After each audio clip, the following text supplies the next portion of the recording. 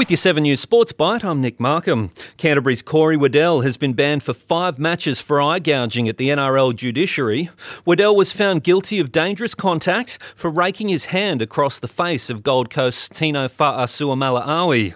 Sharks veteran Dale Finucane was also found guilty of dangerous contact over the collision that left Penrith's Stephen Crichton concussed and needing plastic surgery to repair his ear. Finucane initially copped a 3-game ban, but will only miss 2 matches after getting his charge downgraded.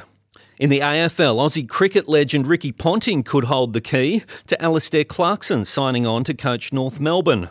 Ponting is a diehard Kangaroos fan and will meet with the 4-time premiership winner to gauge his interest in taking on the role.